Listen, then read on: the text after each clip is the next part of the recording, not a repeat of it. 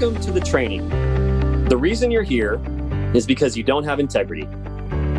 I'm sure you have integrity with other people. I'm sure you keep your word mostly with other people. You've just lost integrity with yourself. The problem with that is self-integrity leads to self-dignity. So if you've lost some of your self-integrity, well, then you've lost some of your self-dignity. We need to restore your self-dignity by restoring your self-integrity. So here's how you start that journey. Keeping small promises to yourself. What are the choices I can start controlling right now that's going to align me and move me in the direction of that vision and purpose that I really want? Well, once it's really hard and heavy, maybe even seemingly impossible, can become light, easy when you knock it out step by step in that way. Oh yeah, many of you know that voice belongs to inspirational coach and speaker Mike Lanzetta. Mike has already been a guest on the podcast in episode number 106, one of the most popular episodes of 2020. We talked at length in that conversation about focus, meaning, and behavior, and how these affect our results, our happiness, and truly our entire lives. Mike is a Cutco Vector Hall of Famer who has coached or is now coaching a who's who of great leaders in the company, including new division manager David Roy, pillar district managers like Anthony Hayes, top new DMs like Miranda McAllister, and even elite Cutco sales professionals like Russ Wimbrov. Mike is back today by popular demand to share the two most important coaching concepts that he works on regularly with his clients and that are top of mind right now as being relevant to anyone. I know you'll get a ton of value from this conversation with Mike Lanzetta. Welcome to Changing Lives Selling Knives. I'm your host, Dan Cassetta. There's a generation of entrepreneurs and business leaders out there right now who are positively impacting the world using lessons and skills that they first learned from selling Cutco knives with Vector Marketing Corporation. This podcast was created to share inspiring stories from Cutco's most prominent alumni and current leaders. On this show, you'll meet successful entrepreneurs, best-selling authors, superstar business executives, and transformational leaders from many walks of life. All our guests will have two things in common. One, they're all changing lives today through their work and their influence. And two, they all started out selling Cutco knives when they were younger. The lessons of the Cutco Vector experience are numerous, are compelling, and are real-world concepts for business and life. Through hearing real-life stories and hands-on experiences, you'll gain insights that can help you in whatever it is that you do in life. Thanks for pressing play. Let's get on with today's episode. Mike, welcome back to the podcast. Hey, Dan, thanks for having me. I'm honored to be a guest the first time and even more so the second time. So thank you. Yes. Well, as I said, you're back by popular demand. And what I had in mind for today was for us to unpack a couple of your most important coaching concepts that you're working on regularly with your clients, the things that are sort of top of mind for you as being relevant to anybody in the Vector business or out of the Vector business who wants to learn more about life and wants to be able to improve their results. And so I know that we have discussed covering two sort of key areas today. And the first one is revolving around the neuroscience of motivation. So, Mike, unpack this one for us a little bit. Yeah, gladly. So this one comes up quite a bit on coaching calls. And I feel like this could be massively impactful for anyone listening, whether you're in the Cutco business, outside of the Cutco business. This affects every human being. And I'll start off by saying there's a motivation center in the brain, the part of the brain called the striatum. Essentially the part of the brain that registers what you're going towards, the goals, the vision you're moving towards, to the parts of the brain that actually moves you towards them. And what some recent neuroscience has found is it was what really lights up the striatum. And there's two primary things that lights up the striatum. The first thing that really lights it up is knowing why. Why are we doing something? What are the reasons we're doing this for? And the more connected we are to why we're doing something, the more clear we are on that why, the more motivated we are to go do that thing. And so that's the first ring, really. We'll get into the second thing, but the first one, and it can be oversimplistic because some people hear that and they're like, yeah, I've heard that before, know my why. But it's not just knowing your why, it's being connected to your why. It's looking at it and kind of feeling it on a consistent basis that really creates that motivation. So how do people do that, Mike? How do they connect to their why? I guess, first of all, how do you have people identify their reasons why? And then what can they do to be connected to it on a regular basis? So one of the people I coached, his name is McCall Simons. And McCall was an amazing district manager. He was also a great pilot manager for Brian Stevenson. Now he's working for a wonderful company called Faith to Influence. And I remember last year when McCall was the sales manager, I helped him have a $50,000 personal sales push. And one of the reasons why that happened, and he'll tell you this, what really unlocked that experience for him was on our coaching call right before the push. I asked him this question. I said, hey, what's your vision? What's your goal? What are you working towards? And more importantly, why does that matter to you? And so for anyone listening, whatever it is you're working towards, whether it's some big, major 10-year or lifelong goal, or whether it's, a 2-week push period that you're just working hard for these next 2 weeks, whatever the goal is, no matter how long in the future it is, once you know what you're working towards, I would encourage you just to sit down for 5-10 minutes, write down the question, why is this important to me? Why does this matter? Something I learned from John Berghoff is unpacking that why in 3 layers. So you want to ask, why is this important for you personally? And personally could be skill development, character development. It could be materialistic stuff. It could be the Tesla you want to buy or the new home you want to get or being able to save up certain X amounts of dollars. So why for you personally? Second layer is relationally. Why is it going to matter to those you care most about? And of course, that can be family, wife, children, parents, brothers, sisters, loved ones, and also anyone that you may be working with who you might be closest to. Maybe if you're a part of a Vector team, maybe it's your assistant manager staff or those who you really are close to. And then the third layer is, societal or community. And that's just basically bigger picture. And I encourage the clients that I work with to take that bigger picture, however big they want to take it. So it could be, why does this matter to all the customers in your territory? Or why does this matter to the community that you live in? Or why does this matter to the world? Why is it you going after this 50K push in these next 2 weeks affect the world, right? And however big anyone wants to take that bigger picture is up to them. But if someone can really just sit down for a few minutes, and that's what it takes, is just taking time to reflect, taking time to actually dig in with ourselves and ask, why does this matter to me, those I care most about? And like I said, the bigger picture. And then once we've done that, and this is what I really encouraged McCall to do as well, is look at it consistently, right? So most people never even write it down. So if you've done that, you're ahead of the game. But that's not enough. It's something that we've got to connect to on a consistent basis. And if you look at it daily, at least weekly, we can remind ourselves, especially when stuff gets hard. I tell people all the time, purpose gives us the power to push through the pain.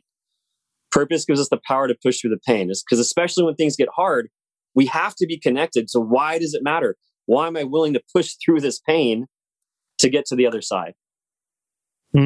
So how do you suggest that somebody reminds themselves of the why on a regular basis?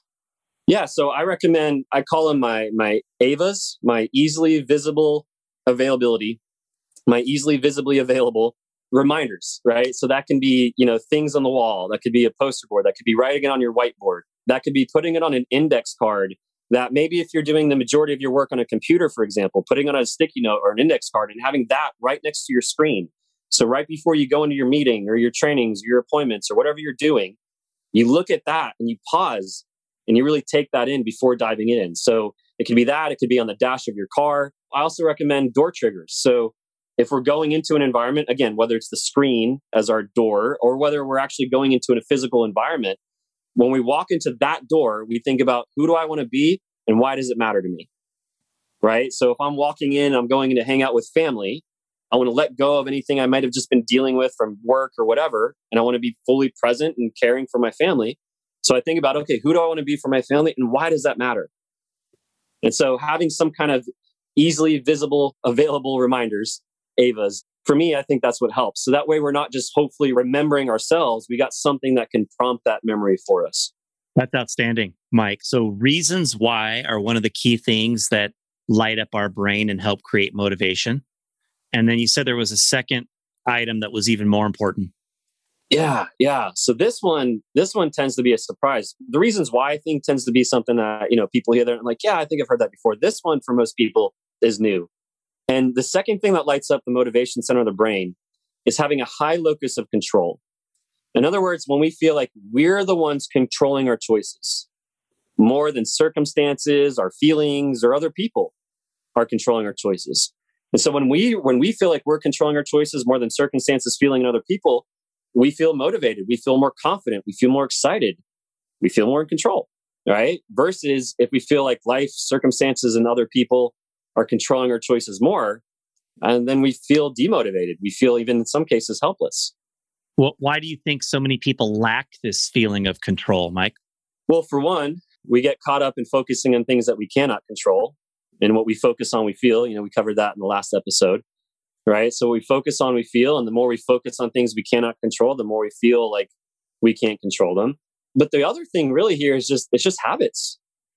We just create habits. And so an example of this would be, let's say in the Cutco world, to have appointments to make sales, we got to make calls to get those appointments. And for a lot of people, making calls isn't maybe their most favorite part of the job. And so there tends to be a resistance. There tends to be a procrastination. And what happens is someone says, okay, I know I got to do phone time. I know it's important. All right, I'm going to do it. Next time, 7 p.m. comes around. I know that's the ideal time. I'm going to make calls. And 7 p.m. comes around and they don't make calls. So the motivation center goes, geez, maybe we can't control this choice. No, next time, it's important. I got to do it. I know I got to do it. Next time I'm going to do it for sure. Next time comes around. Geez. Oh, look, I got to take care of this thing over here. And we get pulled into this thing. We let ourselves get distracted.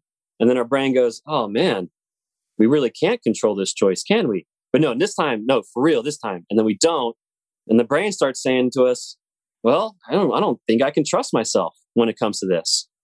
And so then what happens is people feel this resistance to the activity, whether it's phone time or PR calls or whatever that thing we procrastinate is. We feel this resistance. And some people, of course, have a fear of rejection when it comes to the phone. What if someone answers and says no, or is even maybe rude? Or, what if I make 100 calls and no one answers and I've wasted all this time? So maybe there's a fear of wasting time. But in my experience, what really keeps people back is the fact that they've perpetuated this habit of having no control over this choice. It comes time to do it, and the brain remembers, hey, we're not very good at controlling this choice, and it doesn't like feeling that way. So then it takes us to whatever is going to distract us and make us feel better in the moment. It reminds me of the people, Mike, that will say like, oh, I just don't feel like it, right? There's something they know they're supposed to do, and they're like, well, I don't feel like it, right? Yeah. I want to say like, who gives a shit what you feel like? Like you decided that you're going to do this. Like it's time. Let's go. Yeah. No matter how you feel. Come on. Yeah. So, you make a good point there, Dan. I'll just say really quick. When people are saying that, part of why they're saying that is because it helps them feel like they're reestablishing control. When they say, I don't feel like it, that's basically them saying, I give myself permission to not do this because I'm the one saying I don't feel like it. Therefore, I'm the one that's not choosing to do it. When in reality, it's not so much their choice. They're really letting their feelings choose for them. But they kind of cover that up by saying, I don't feel like it, therefore I'm not. Interesting. So how do people recapture a true feeling of control? So one of the greatest examples that I heard to answer this question, I was at something called Growth Summit put on by Brennan Burchard a couple of years back. And they had this couple there, Chris and Heidi Powell. And they didn't allude to the striatum or anything we're getting into now. But what they talked about, it really ties in. And so this couple, they used to have a show called Extreme Makeover Weight Loss Edition. And they would help these people lose 200, 300, 400 plus pounds. And for anyone who's listening, who's ever lost 10 pounds or 20 pounds, that can be a challenge. So imagine losing 200, 300, 400 pounds. I mean, it's almost seemingly impossible for some people. And so how would they do it? And he said he would have 3 steps. And the second step is what most relevant, but I'll share all 3 just so your listeners aren't left hanging. So the first step he said was belief. People have to believe that this can be done. Even if it's seemingly impossible, they have to have the smallest ounce, that mustard seed of belief that somehow, some way. The second step, I should say, is more relevant to what we're talking about. And he started by sharing this. He goes, I got these new clients and we're in this group and we've got about 20 of them. And the first thing I say to this new group of clients is this. He goes, welcome to the training. The reason you're here is because you don't have integrity. Now, you could imagine, right? You're showing up somewhere to get help with maybe the biggest challenge of your entire life. And the first intro is, welcome, you don't have integrity, right? So you can imagine the backlash, right? They're like, what are you talking about? You don't know me. What do you mean, right? And he goes, whoa, whoa, whoa, whoa, whoa. I'm sure you have integrity with other people. I'm sure you keep your word mostly with other people. You've just lost integrity with yourself. And he goes, let me give you an example. Who here has ever said the diet starts Monday? Raise your hand. And did it start? Right. Whoever said, New Year's Eve, that's the last day. And on New Year's Day, finally, I'm going to the gym and I'm never stopping. And did you stop? Yeah. He says, I'm sure you have it with other people. You just lost integrity with self. And the problem with that is self-integrity leads to self-dignity. Self-integrity leads to self-dignity. So if you've lost some of your self-integrity, well, then you've lost some of your self-dignity. You've lost some of your self-worth. And if you're not feeling worthy about yourself, well, it's really hard to believe. It's really hard to put in the work because you don't feel like you're worthy of doing the work. You don't feel like you're worthy of getting that result. And so he said, we need to restore your self-dignity by restoring your self-integrity. And so here's how he'd start that journey. He said, for the first week of this incredible weight loss journey, the first week, the only thing you're doing this first week is you're moving 5 minutes a day. That was it. It wasn't some crazy, profound P90X workout routine. It was just move 5 minutes a day. And for some of these people, they've been pretty immobile. So it was a task. But here's what happened. They would move 5 minutes a day and that stride them. And the brain goes, oh, hey, we said we were going to do this. And look we're doing it. And it got a little more motivated. And they did it again.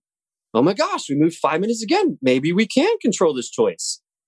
And after several days of that first week where they're starting to move 5 minutes a day, the brain's getting more and more motivated. And so then that second week, he goes, great job. Now, the only thing we're going to add this second week is just make sure you're adding protein to your breakfast. That's it. Keep the 5 minutes a day, add protein to your breakfast. And they would do that and the brain would get more motivated because they would just add these simple tasks, these simple promises that they could keep, and they would build on that. Third week, all right, this time we're going to drink a gallon of water a day.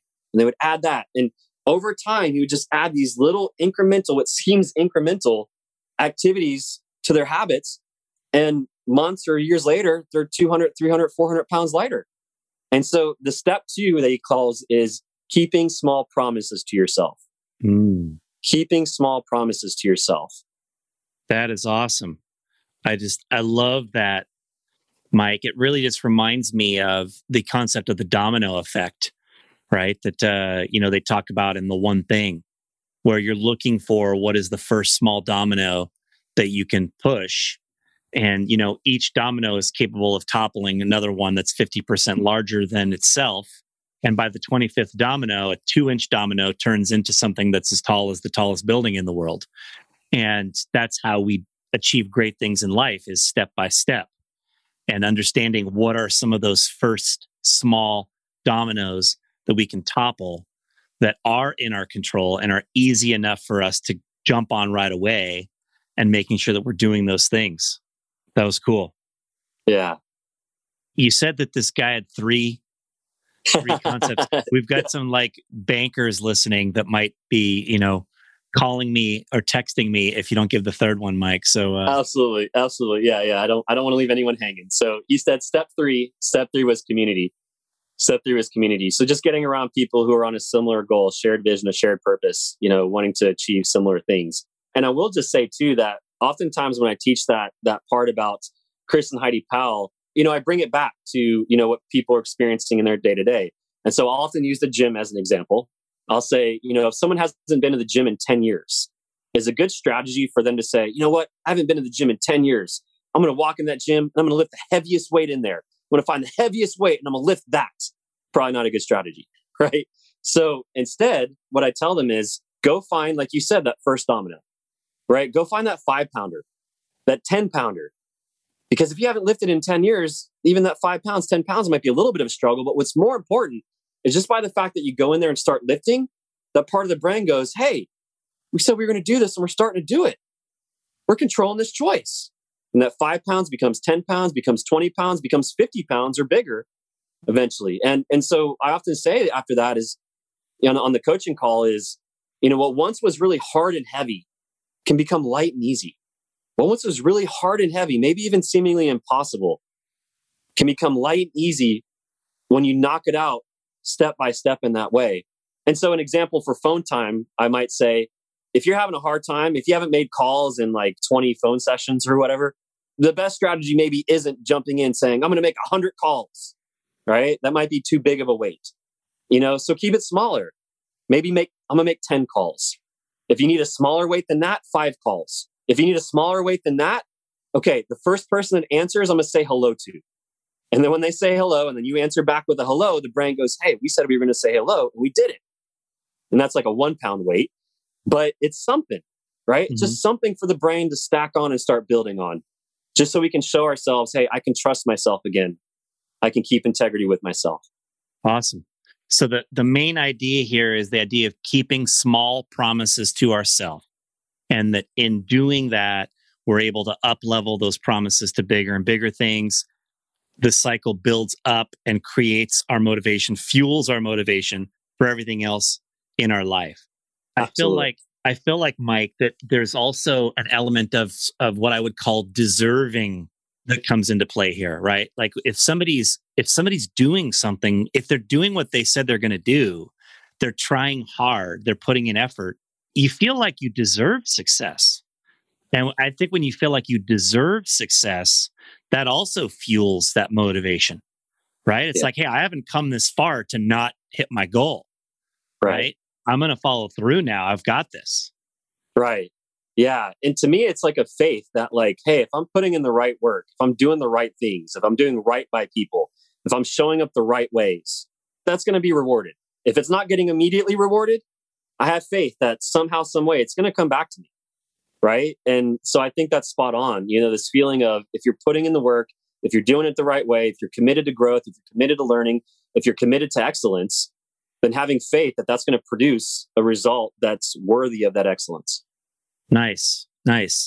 So the neuroscience of motivation and the key lessons being identifying purpose, that purpose gives us the power to push through the pain, and making sure that we create and keep lots of small promises that move us toward the bigger promises, the bigger lifts, the heavier lifts, I guess you could say, that will help us to achieve all of our goals.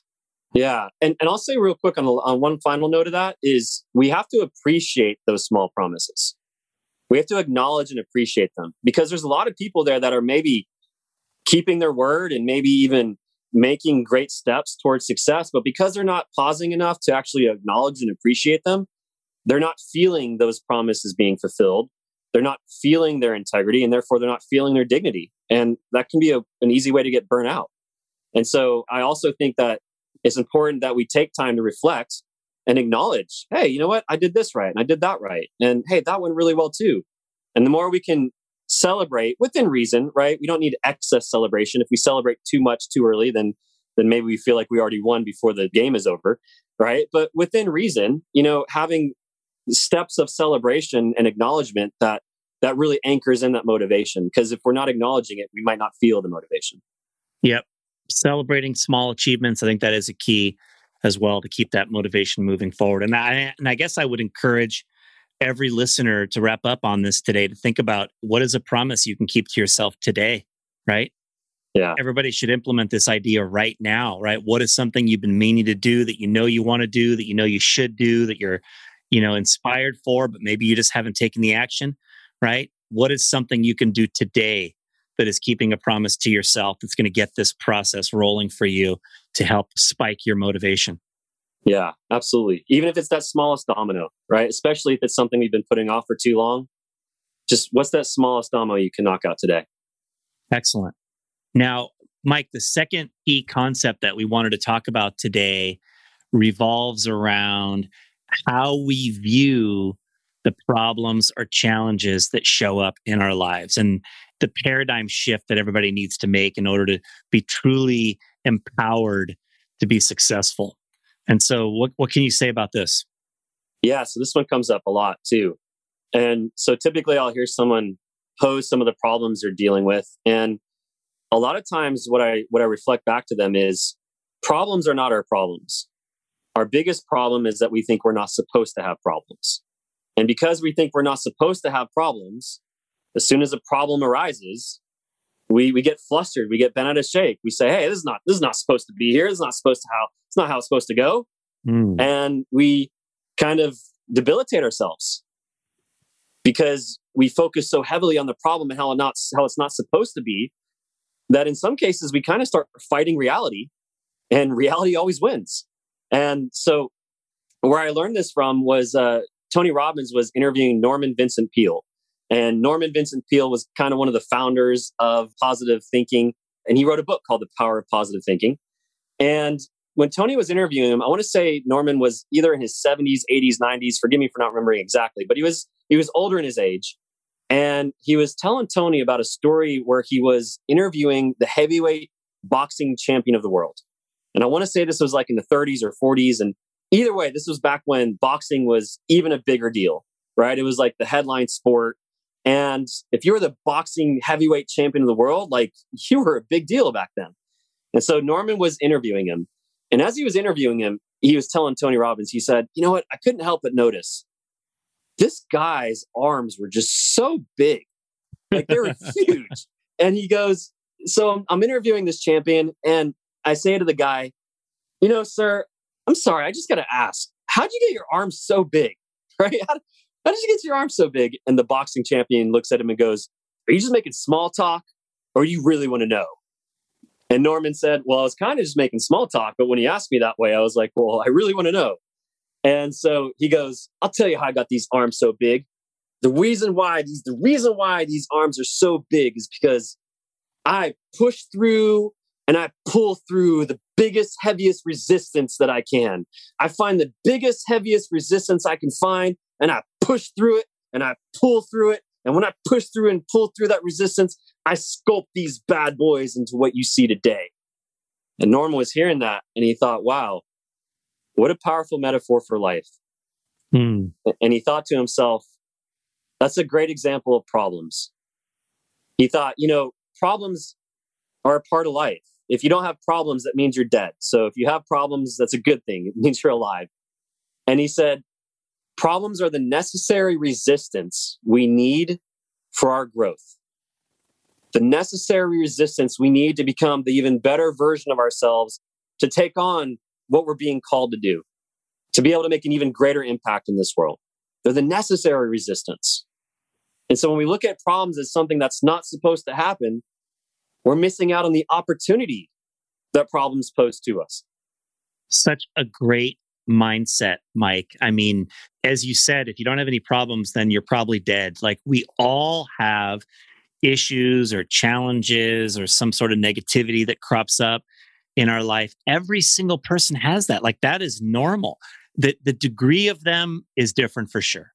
Right? Like, I mean, admittedly, right? The challenge of like losing a loved one, for example, is a far greater challenge or issue than what most people experience. But regardless of where you are on the spectrum of having problems, you know, or challenges in your life, the mindset that these are the resistance we need for our own growth, pushing through these challenges, pushing through these problems is going to make us bigger and better, right, in the long run. That's just such a great mindset. I love it. Yeah, thank you. Thank you. And on that same note, I'll just mention that another problem with problems is not only do we feel like we're not supposed to have them, it's also, this comes from Dan Sullivan of Strategic Coaching. It's, you know, the problem also has to do with how we look at our problems. That's really a lot of it too. And a lot of how we attach negative meaning based on those perspective of problems. And so one of the most common negative meanings that I get into on my coaching calls, and this has been life-changing for me. I know this was, I can remember to the date exactly where I was when I taught this to David Roy and just how impactful it was for him. We were sitting outside of his backyard and like this rocked him in the best of ways. And that is the 3 Ps of learned helplessness. And so anytime we attach one of these 3 Ps to a problem, we train ourselves to feel helpless. We're not truly helpless. When we attach one of these P's to a problem, we train ourselves to feel helpless. And I'll just go through these rather quickly. The first P is permanent. Anytime we look at a problem and consciously or unconsciously say to ourselves, what if it's this way or worse forever? Well, then we feel helpless. We say to ourselves, the next thing we say is, what's the point in doing anything about it? It's going to stay this bad anyways. Why even try? Right? And so the reminder I often tell people is these problems are not permanent, right? This too shall pass. This is temporary, right? And sometimes people will challenge me. Sometimes someone will say, well, Mike, what if someone gets in a car accident and they lose their legs? Heaven forbid, they lose their legs. And, they'll say, that seems pretty permanent to me, Mike. Right? And, okay, yeah, I get that, right? And they're not growing new legs back. But the idea that it has to be a problem doesn't have to be permanent. Doesn't have to be permanent, right? And if someone can distinguish that, where, yeah, it's happened, it's reality, you got to accept it, and it doesn't have to be a permanent problem, now all of a sudden, they've freed themselves to do something more about it, whether that's getting prosthetics or at the very least, just having the best attitude someone can have without having legs, right? And so just releasing from that. And I know I haven't personally been through that experience, but I've been through some traumatic stuff, and I've been able to release the permanent problem associated to those traumas, even if they're things that are chronic or lingering. So that's the first P. The second P is pervasive or prevalent, depending on which word you like. But the essence there is when we take a problem, we make it our whole life. We take a problem, we focus on it, we pour energy into it, and then it becomes our whole life. Or the problem becomes our whole business, or it becomes our whole relationship. When in reality, it's one part of one area of our life. You see this a lot, especially after a breakup. When someone goes through a major breakup, they say things like, my life is over. Nothing will ever be the same, right? And the truth is, as important as the relationship may have been, it's not the only part of your life. It's one part of one area in one moment in time of your life. And maybe you have great friendships or a great family or a great career. But if we let that problem become our whole life, we filter it, becomes a lens we see the rest of our life through. And all of a sudden, we don't see all the good. And so the truth is remembering it's one part of one area. It's not pervasive. And the third P is personal. It's personal. It's when we take a problem and we say to ourselves things like, no one knows what I'm feeling. No one knows what I'm going through. No one knows what this is like. They can't understand what this feels like inside. Easy for them, lucky for them. And when we do this, we start to isolate ourselves. We start to resist help. We start to kind of create our own little jail cell. And then we start pointing and blaming from that jail cell, feeling helpless when we're the ones that put ourselves in our jail. And the response I often give to that is, even if someone doesn't understand exactly what we're going through, even if they haven't gone through what we're going through, there's only two narratives to every human being's story, and that's struggle and progress. Struggle and progress is the two narratives to every human being's story. And so even if someone hasn't dealt with what we're dealing with, they understand struggle, at least to some degree. So that's the truth. The other truth is there are people who have dealt with what we're dealing with. Sometimes we get so caught up in our problems and get so much significance from our problems that we start to think our problems are so unique that no other human being has ever experienced them. Our problems are not that special, right? Other people have gone through it. And the truth is other people have gone through similar problems and found a way to get through it. And the other truth is there's people who've been through infinitely worse than what we're dealing with. And the truth is there's people who've been through infinitely worse who've found a way to get through those problems and come out better on the other end instead of bitter. And so I remind people, if those are the truths, then we're not alone. And we can get through this just like others have gotten through it and worse. And the other side of the personal coin, I'll just say real quick, is when we take a problem and we make it all about us. We take a problem and we put all the blame all on us. And I would say to that no human being is so powerful that any one problem can be all their fault. Now, they might be a huge contributing factor, right? They might be a big part of that problem, but no human being is so powerful that any human being can be all of the reason why something is wrong. And so when we do that, we start putting way too much weight on ourselves than we can handle. We're not meant to handle that weight because all the problem isn't all of our fault. There's other people, other circumstances, other things at play. Even if we go back to how that person was raised and their background and their parents, there's other contributing factors. And so what I tell people is, hey, if you're feeling that way, first off, if you actually did play a part in the mistake, own it, right? Apologize sincerely, own your part, and then get focused on the solution. So many people are 95% problem focused, 5% solution focused. It's all about the problem, all about blame, all about fault. Who screwed this up? How could I have screwed this up so much? How could you screw this up so much? That doesn't serve. And so I say 5% problem focused. Don't ignore the problem, acknowledge it. And like I said, apologize if you played a part. But then 95%, what are we doing about it? How is this happening for us, not to us? How can we solve this? How are we learning from this? How are we growing from this? What's the greater good that can come from this? And the more we pour energy into that, the quicker we're going to get to solutions and the quicker we're going to get to realizing that this has all happened for us. And so those are the 3 Ps. Those I feel are some of the most important meanings to recognize. What are we attaching to our problems? And it's important that we don't attach those Ps so we don't then attach artificial helplessness to our problems. Yeah, when people attach those Ps, the belief that comes up is, if I could summarize it as simply as possible, it's, I can't do this.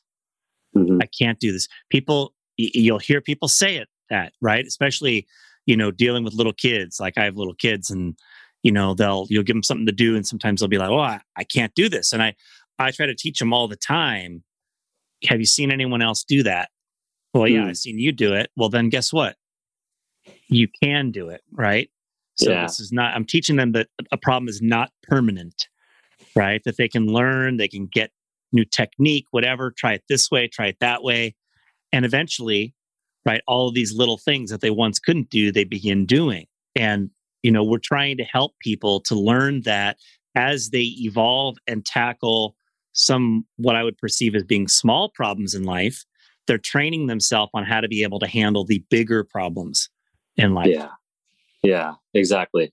So another thing I cover when it comes to problems is there's 6 psychological needs that drive all human thoughts, feelings, and behavior. And I know we don't have time to get into all 6 right now, but 2 of those needs I'll reference because there are a whole lot of why problems continue to perpetuate in our life. So the first need I'll mention is a need for certainty, right? And that could be a need for comfort, a need for commitment, a need for faith. There's so many things that fall under the umbrella of certainty. And we meet this need in all different types of ways, whether that's through habits and rituals, whether that's, drugs, alcohol, other addictions, anything that we're familiar with. We all have the need to basically come home and see that how we left our house is how we're coming home to our house, right? We want to come home and see it's how we left it, right? So we all have this need for certainty. And some of the most common ways we meet this need for certainty is by lowering expectations. That's a pretty common way. Another way we meet this need for certainty is by generalizing. Rather than having our brain have to do any thinking, we just generalize. All women are this, all men are that, all Republicans are this, all Democrats are that, right? We're seeing a lot of generalizing nowadays. But the most common way we meet this need for certainty is by keeping problems around. Because as long as we keep problems around, we can be certain it's not our fault we're not living our best life and being our best selves. It's the problem's fault that I'm not being my best self, living my best life. And so problems are actually the number 1 addiction in the world. More than drugs, alcohol, sex, or anything else, problems are the number 1 addiction. And this is why a lot of people don't even want their problems fixed. This is why sometimes, people who are like in the coaching space or a space that I'm in, where you want to just help everyone, sometimes it can be a little discouraging because not everyone wants help. And one of the reasons why this is because as long as they've got their problems, they can be certain it's not their fault, right? So it absolves responsibility.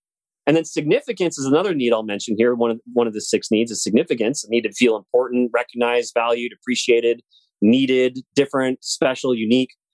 And all different types of way to meet this need for significance, right? Some people meet it by pushing people down, tearing others down. Some people meet it by lifting others up, encouraging people and helping people, right? All these different ways to meet it. But the most common way we meet our need for significance is by letting problems get bigger. Letting problems get bigger. We all have these needs. We need them. They're like air. Whether you know about these needs or not, you're constantly seeking how to fulfill these needs. And if we can meet these needs rather than having to achieve, work hard, grow, overcome things, If we can meet these needs by just sitting back and complaining, sitting back and just staying in victimhood, sitting back and connecting with others in shared victimhood, well, now I get all this certainty and all this significance without having to do much. So the more I can say, look at my problems, look how bad I've got. Do you think you've got it bad? Look how bad I've got it. Well, now we get all this significance, all this value of worth of, hey, look at me, because we've got these big problems, not because it's anything we're doing with our lives or with ourselves. And so because we have certainty and significance that for a lot of people are running the show, we let problems linger and we let them get bigger. And what happens is then we have this concept that's called safe problems versus quality problems. And so a safe problem is problems that we let stick around and we let get bigger because it keeps us safe from addressing what's called quality problems. And quality problems are the real needle movers of life, right? It's overcoming something that if you overcame it, you'd be a far better version of yourself. If you overcame it, you would learn strategies and techniques and skills that would amplify your value, amplify your impact in the world. And most people, though, they want to avoid those quality problems. Here's why. Because they tend to be bigger. They tend to be bigger tasks, which means more uncertainty. And because they tend to be bigger tasks, there's a risk for more insignificance because the degree of failure is higher. Mm-hmm. So rather than risking failure and therefore risking feeling insignificant and all the uncertainty that's around that, rather than risking all that, let me just hold on to these problems, mostly unconscious, by the way. Most people are doing this unconsciously, of course. Let me just hold on to these problems because they keep me safe from having to face that. What are some examples of these safe problems that somebody might be holding on to? So I'll give an experience that I went through. And this experience might be a little more extreme compared to more common examples I'll give in a moment. But for me, it was very easy to fall into this one because it felt very justified. It felt very reasonable, right? And so what that was about 7 years ago, there was a total random stranger that came to our house thinking that someone else had come to their house who had robbed from him. Which they didn't. It was a total random stranger, wrong place, wrong time. And basically, long story short, this guy pulls a gun on me and I get the guy to leave, but we don't know if he's coming back with more people and more guns. So my wife and I at the time go from having lunch on a Thursday afternoon to moving to my parents' house within an hour.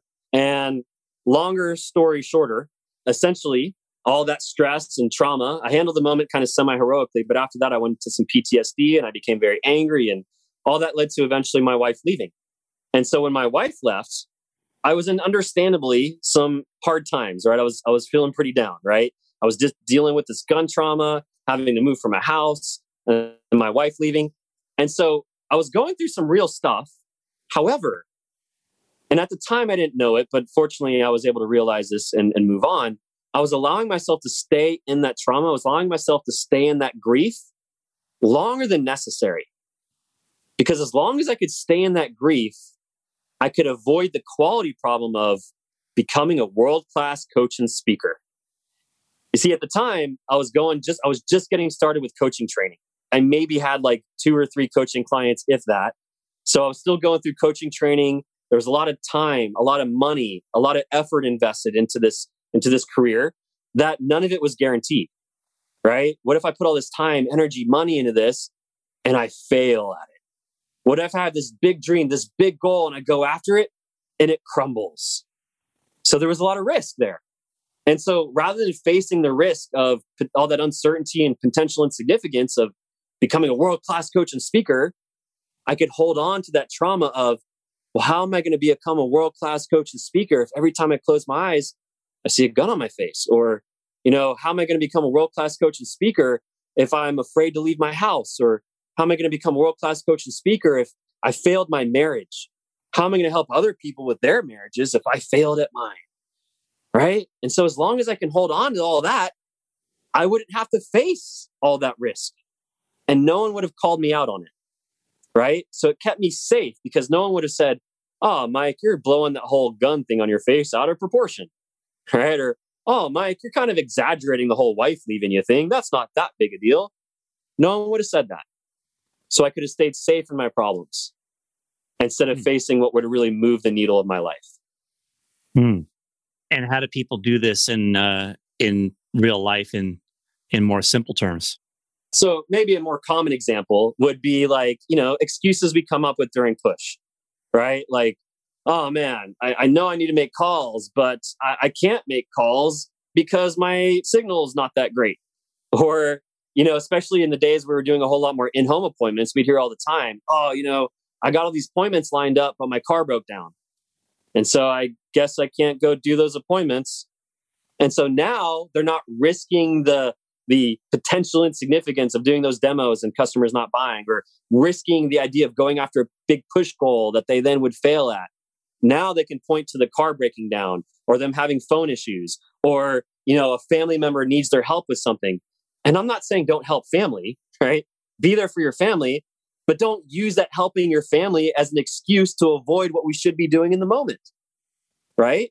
And so we tend to let things, especially the things that seem like valid excuses, we're really good at rationalizing, rational lies, right? We're really good at rationaling lies to ourselves, right? that make it make sense, make it feel justified. And we got to be really clear on that. What I'm getting out of the idea of the safe problems is that people tend to stay in these safe problems versus attacking what you call quality problems.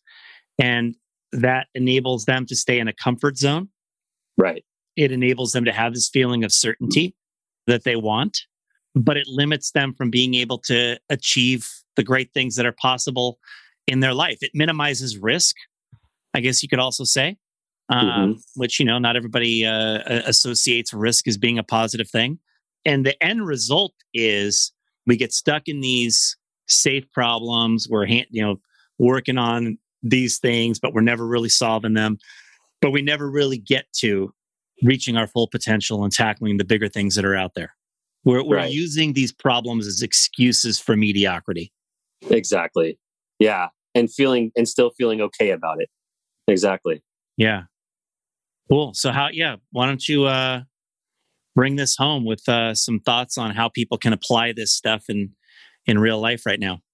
Sure. Yeah. Yeah. So the first thing I would say is to the listeners, make a list of what are some potential safe problems that you're letting linger in your life right now. And this takes some honesty, right? This takes some real self-reflection. And some of it's going to be obvious and glaring. Some of it not so obvious. Some of it we got to take a look at and say, wow, this thing that I've had going on, am I really dealing with this, or am I really letting this linger? Right? So make a list. What are some potential safe problems that you're letting linger that are really they're things you actually could do something about, but we're not doing as much about as we could, just so we can stay safe in them.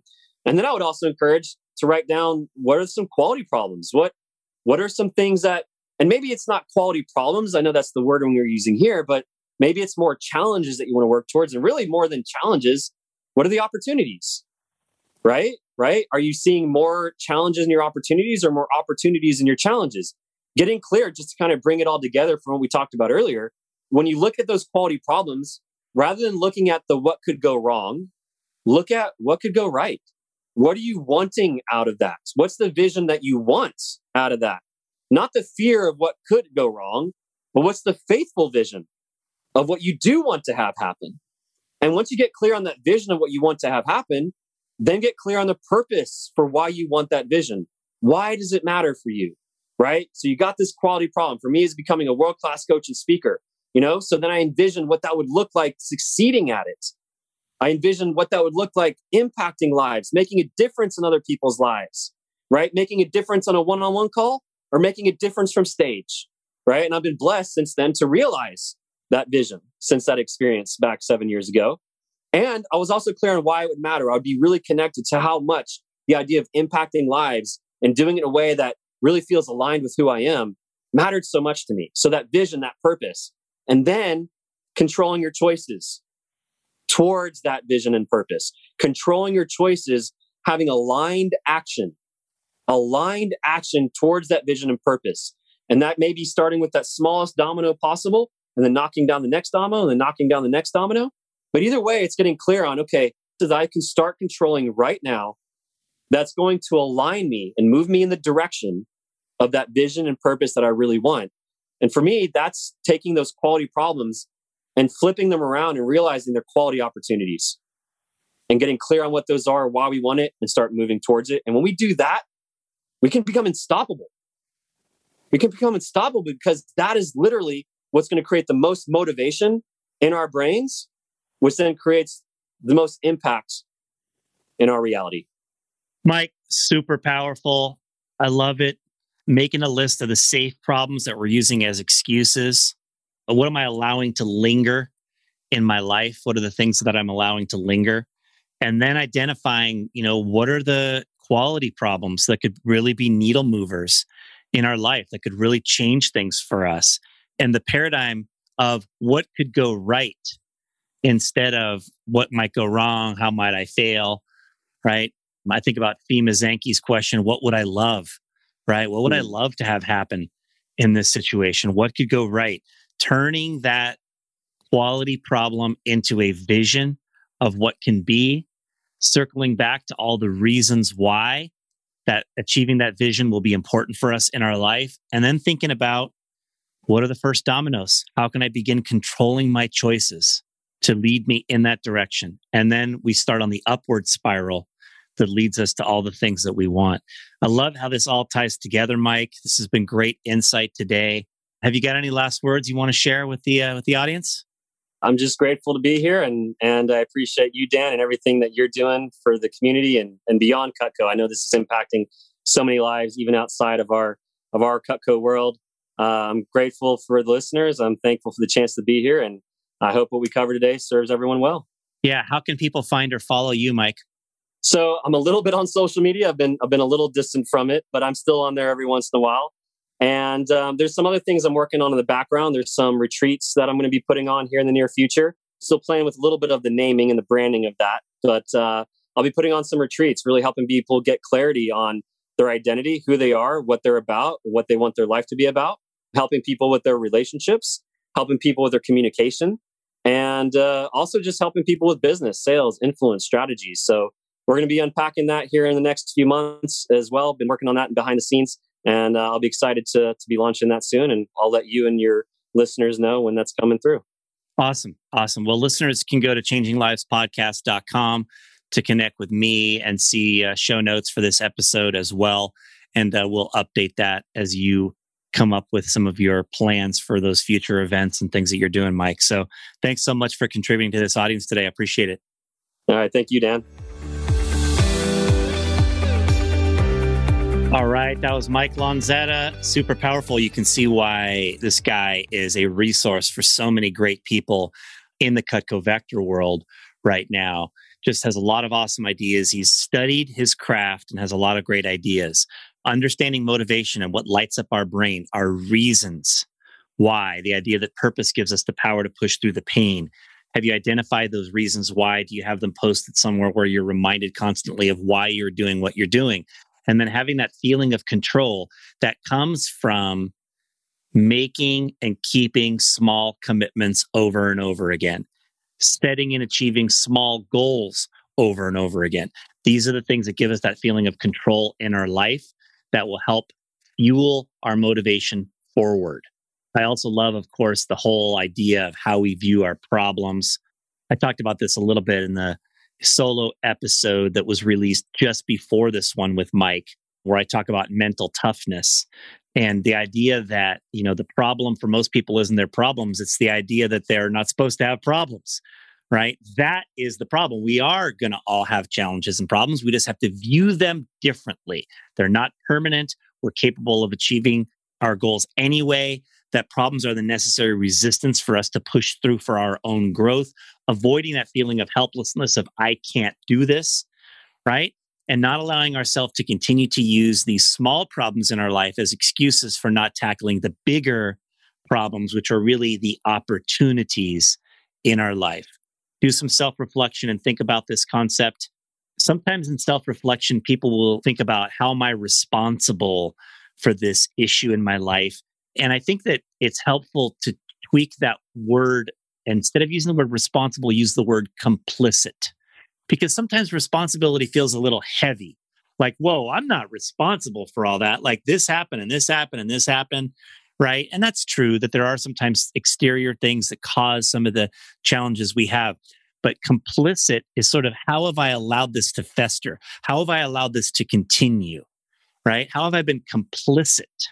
And think about that idea about being complicit. And then you might consider, well, if I solve this problem, what could go right? How could I be successful? What are my reasons for doing that? And what are some of the choices I can make that I can control, the steps I can take now that will lead me in that direction that I want to go? So much good stuff. I hope you enjoyed this. This is probably worth another listen, and certainly go back and revisit Mike's original podcast episode with me, number 106. Thanks, everyone. I hope you enjoyed this today. Thanks for listening. If you got value from today's episode, please share it with others and consider rating or reviewing us on your podcast player. Subscribing to the podcast is free and ensures that future episodes are automatically downloaded directly to your device. For access to guest bios, show notes, and other resources, visit changinglivespodcast.com. You can sign up there to receive valuable resources for free from people featured on the podcast. And to support our podcast sponsors, visit changinglivespodcast.com/deals. This is Dan Cassetta signing off. We'll be back in a few days for our next story about changing lives.